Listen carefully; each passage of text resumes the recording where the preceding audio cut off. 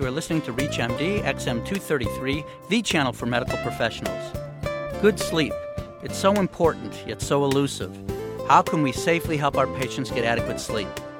Welcome to the Clinicians Roundtable. I'm Dr. Lee Friedman, your host, and with me today is Dr. Nancy Foldvary, Director and Section Head of the Sleep Disorder Center at the Neuroscience Institute of the Cleveland Clinic.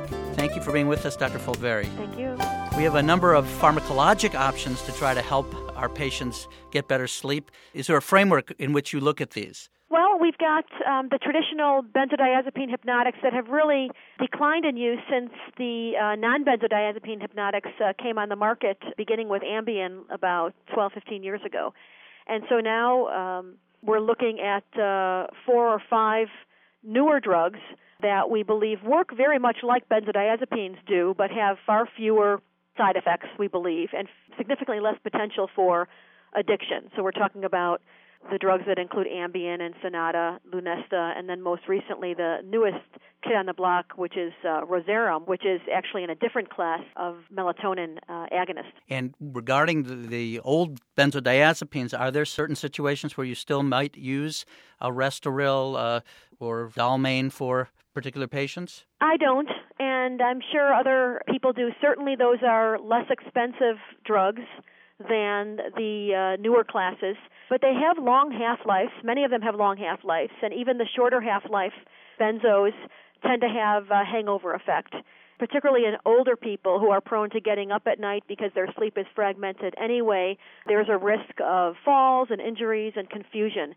And so I think it's pretty infrequent now when I personally will prescribe a benzo for sleep. And certainly we have other things for anxiety that might be better. And the tolerance issue, I imagine, has to enter into staying away from the benzodiazepines as well. Absolutely. Do you see the same type of concerns with regard to either psychological or physical tolerance with the non-benzodiazepine products you mentioned? I think we see less of that, particularly when patients are discontinuing them. I think there certainly is less withdrawal symptomatology, and I think there's less psychological addiction to these agents. In terms of older choices as well, tricyclics. Often we would go to trazodone as a good medicine for helping people to stay asleep, or low-dose amitriptyline.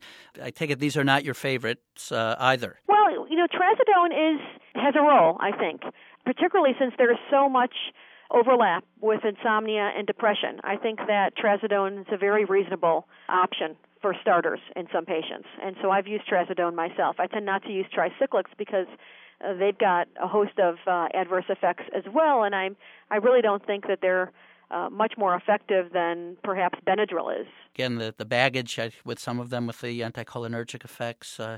So there are better choices, you feel, than the amitriptylines, doxepins, the tricyclics. I think the non-benzodiazepine hypnotic class in general is much more tolerable. There certainly have been side effects associated with them, and there's been things in the news, including the sleep driving incident, and now all of these medications have a warning on their packaging, warning people about various types of behaviors that can surface from sleep with these agents. I think the same is true with other types of drugs as well, and I don't think the prevalence of those problems is high enough to discourage people from using these if they're appropriate. Are there any clinical red flags that might make you say, oh, this is really not somebody I would want to use an Ambien or a Lunesta in? They might have an adverse effect like that? When I'm thinking about medicating people, the first thing I think about is how much time they spend in bed and, what time do they go to bed and what do they do in the morning, because some of these drugs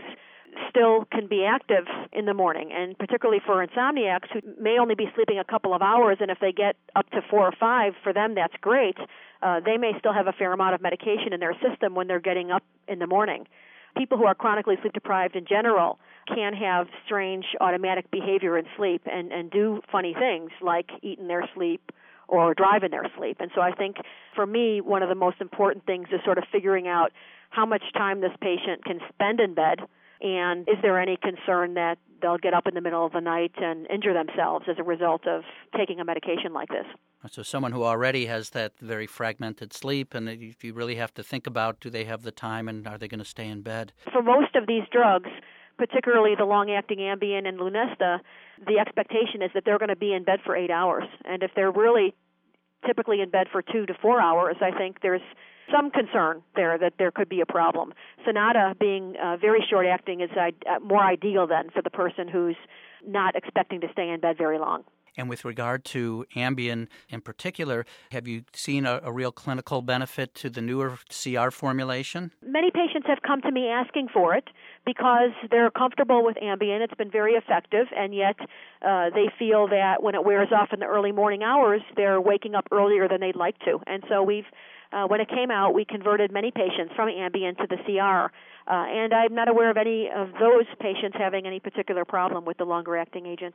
You're listening to the Clinicians Roundtable on ReachMD XM233, the channel for medical professionals. I'm Dr. Lee Friedman, and I'm speaking with Dr. Nancy Folt-Verre, Director and Section Head of the Sleep Disorders Center at the Cleveland Clinic, and we are talking about some pharmacologic approaches to helping people with sleep. With regard to Lunesta, in my practice, I think about it as a very much like an Ambien type of thing, a 7-8 hour type of sedative medicine. Is that a correct way to view Lunesta? Yes, it's clearly got a longer half-life, 5-6 hours, and I think there is some potential for a hangover effect in the morning for people who aren't planning on spending 6 to 8 hours or more in bed. And that's actually the labeling clearly indicates that this should be prescribed for patients who plan to be in bed for at least 8 hours. Lunesta is the only one of these, to my knowledge, that has an FDA indication for chronic insomnia use, because in clinical trials it was the only one who monitored patients with polysomnography as well as other measures up to 6 months from treatment onset. And the Lunesta pharmaceutical representatives will say that some of their competition, there is a wearing off effect very promptly sometimes that the others do not continue to help people sleep as time goes on. Is that something that you've seen?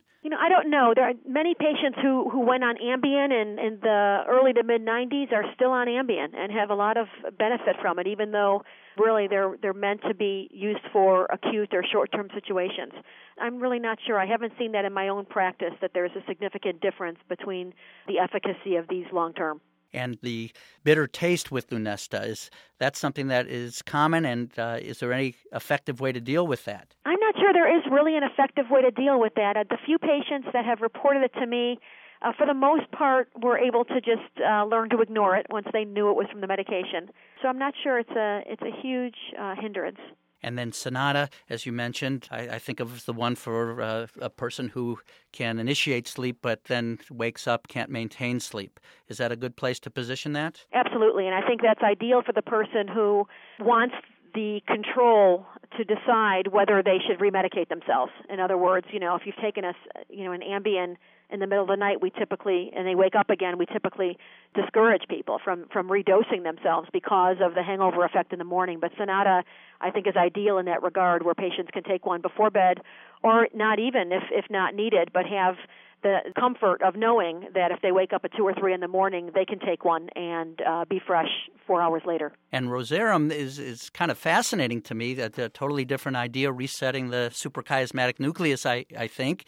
How long does one need to use Rosarum before saying, gosh, I should be reset by now, it should be working, maybe I need something else? Well, I think Rosarum takes a little bit longer to kick in than the other agents, and typically it works best for people who have not been exposed to all of these other drugs, and I'm not sure it works much better when the person's come and they've already had everything else on the market. Mm-hmm. And so I think it works best in drug-naive patients, and I think it takes 3 to 4 weeks to work. And so I counsel people, sort of like you would if instituting a tricyclic or an SSRI, that you don't expect to have benefit tonight, and that it may take as long as 3 to 4 weeks to really realize the full benefit of the drug. And I imagine it is also something best used for chronic insomnia, not something to be used intermittently. Absolutely, that's right. Of course, they tout complete lack of dependence. Is that something that we can rely on? I think so. I haven't had any patients have problems with tolerance or withdrawal. And with any of these, is there a significant rebound? I often get asked, gosh, doc, if I use this and then stop it, am I going to have a real deterioration in my sleep? I think with these newer agents, there's certainly less rebound than there was in the past with benzodiazepines. So maybe some, but certainly not what we saw with the older agents. That's correct. And in terms of travel, do you ever use these for a patient who is having an overseas flight and wants to sleep?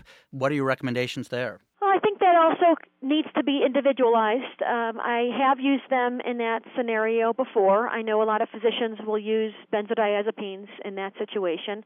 For people who are going transatlantic, I'll often, and may be prone to jet lag, I'll often use melatonin and with some education about when to take the melatonin, and that I think is more effective.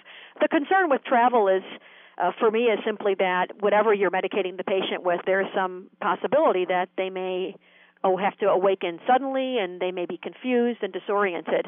And so I think I wouldn't recommend that in someone who's traveling alone, but if someone's traveling with a companion and has a significant problem, I think it's probably reasonable. A physician once told me, he was sharing some stories with me, and he told me about himself traveling to give a talk somewhere in South America and taking his favorite sleep aid, and he couldn't wake up, when he needed to catch his flight. He, ended up literally in a different country in South America. Goodness. I mean, this happens. And so I think people need to use these agents when away from home conservatively and with proper instruction, and ideally if they're traveling with someone who can monitor for adverse effects like this. And in the case of insomnia with depression, if we're putting someone on an SSRI, is there a period of time when we should see the sleep patterns normalize? Do you ever use some of these non-benzodiazepines in conjunction at the onset of therapy? How should we approach that? I think you can use them in conjunction at the onset. I tend to become more interested in treating the underlying disorder, and as you know, can take weeks and weeks to really figure out if an antidepressant is going to be effective for someone.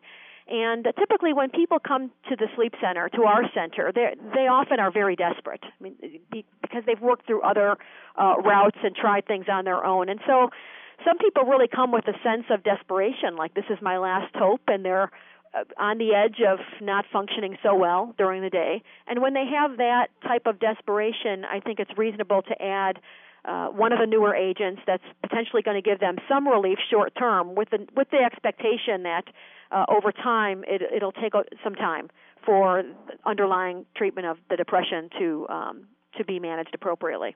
I want to thank Dr. Nancy Folt-Verre, who has been with us from the Cleveland Clinic today as we've been discussing the approach to insomnia. I'm Dr. Lee Friedman, and you've been listening to the Clinicians Roundtable on ReachMD XM233, the channel for medical professionals. For comments and questions, send your email to xm@reachmd.com. Thank you for listening.